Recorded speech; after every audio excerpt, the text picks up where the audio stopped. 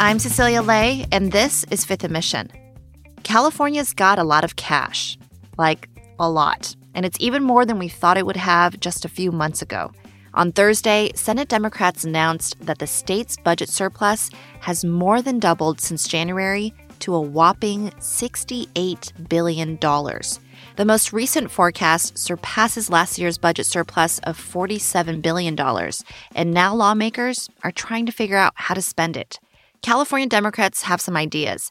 They have most of the seats in the state legislature, and along with Newsom, they're eager to get that money to taxpayers as soon as possible. But there's not a lot of agreement on how to do that, and the disagreement isn't just from Republicans. Here to break down all that money for us are Chronicle reporters Sophia Bolag and Dustin Gardner. What's up with that gas tax rebate plan? Will local Bay Area issues like broke school districts get some reprieve? And which California residents will benefit from the latest windfall? Sophia and Dustin, thanks for being here to explain it for me. Thanks for having us. Thank you. So, Sophia, $68 billion, that is an astounding amount of extra money that California has to spend. Where is it coming from? It is a lot of money, and essentially it's from just tax revenue on businesses and individuals. California's budget is very heavily reliant on the state's highest earning people and businesses. And so what this surplus money really reflects is that those people, the highest earners, are doing really well. And they have been bringing in even more money and as a consequence, paying more in taxes than state budget analysts, even anticipated at the beginning of the year. And that total amount of $68 billion is more than double what Governor Gavin Newsom estimated in his budget proposal back in January. Dustin, how is this forecast different? So back in January, the governor estimated that the state would have roughly a $21 billion budget surplus, a discretionary surplus. Then these latest numbers are not quite an apples-to-apples comparison. The Senate is comparing both the extra money coming in this fiscal year and then the upcoming fiscal year, which starts in July. But in general, what this shows is that they're really high projections that the Senate put out. It shows that the state is still on a really solid economic track and that revenues have been tracking ahead ever since January. These last couple of months, things are still keeping ahead of pace. And so when the governor comes out with his next revised budget in a couple of weeks, I think his numbers are also going to show a really significant climb in that revenue estimate. So, Sophia, will the pockets of California residents get any fatter? Who would benefit from this surplus? So I would say that it is very likely that at least some Californians will see some sort of rebate or stimulus check or something like that this year, just like many Californians did last year when Newsom and lawmakers used part of the surplus we saw in the budget they passed last year. They used part of that on $600 stimulus checks for millions of Californians. This year, they have not agreed yet on exactly who should get any of those checks or debit cards or anything like that. They haven't decided who should get them or exactly how much it should be, what exactly it should be targeted for. Newsom had proposed sending $400 rebate cards to people who own vehicles with a maximum of up to $800 per family. But there are some lawmakers who have really pushed back against that plan, saying that they think that the state should be prioritizing its poorest residents as opposed to some higher income people who have enough money to have, not just one vehicle, but sometimes multiple vehicles. The Senate Democrats on Thursday put out a proposal saying that they want to give $200 rebate checks to many Californians, prioritizing Californians who are on the lower end of the income scale. There would be an income cap of if you make less than $125,000 as an individual or $250,000 as a family, then you would be eligible. But if you make more than that, you wouldn't. And there would be supplemental money going to Californians who are on programs that the state has for particularly low-income residents, like its food aid program.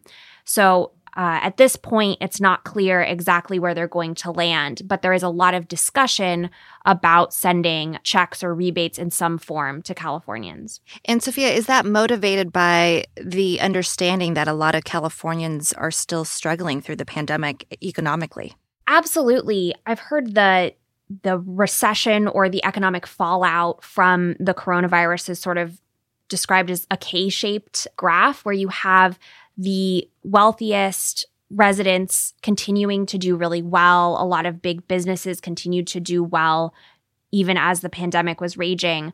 But people on the lower end of the income scale really struggled through the pandemic and are still struggling as the pandemic continues. And so there really is a big gap between the highest earners and the lowest earners in California. And that is part of what's motivating the lawmakers' plan that they released on Thursday to really try to steer some of that money from those highest income earners who have paid a lot in taxes and have produced this surplus to give that money to the state's poorest residents as a way to help them through the economic turmoil that they've been experiencing. And back in January, Newsom indicated several existentialist threats the state is facing, the pandemic, as you just described, Sophia. But he also indicated others, climate change, crime, homelessness, to name a few. Dustin, what other ways might the state invest this surplus? Yeah, so the governor had some really big funding asks when he came out with his initial budget in January. One of the biggest was for housing and homelessness. He's asking for $14 billion for housing, and that could allow for up to 55,000 new units and treatment slots across the state. He's also talked about $500 million to help clear street encampments around the state. Another $11 billion, like Sophia mentioned, for his gas tax rebate plan. The governor has a $10 billion plan for zero emissions vehicles, electric cars. So the governor has really put out some really big ticket items, and the plan that the Senate puts out adds pieces and adds some extra layers to that. But we're really sort of at this point waiting to see what the governor is going to come out with in about 2 weeks when he releases his May revise. We'll see how he wants to spend that extra money, and we're talking potentially $30 billion or more of discretionary money than he outlined in his January budget. So I think the funding asks that the governor has, those things could grow pretty substantially in the next couple of weeks. We'll be right back. You can support the newsroom that creates Fifth and Mission by signing up for unlimited access at sfchronicle.com/pod or by downloading the San Francisco Chronicle app.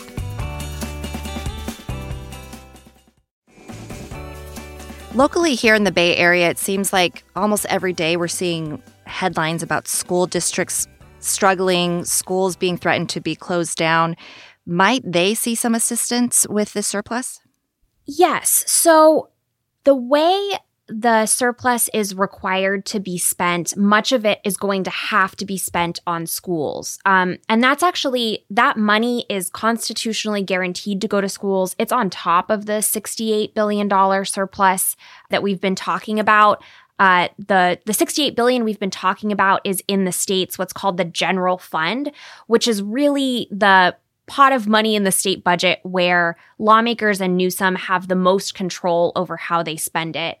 There's other parts of the state budget, though, and a big part is the education budget. And California law mandates that a big part of surplus revenues must go to schools no matter what. So for sure, there will be more money that goes to schools, whether it is enough to address the budget problems that a lot of local school districts have been having.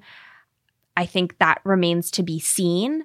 But with this big windfall of money that the state is seeing, schools are going to see additional money as well.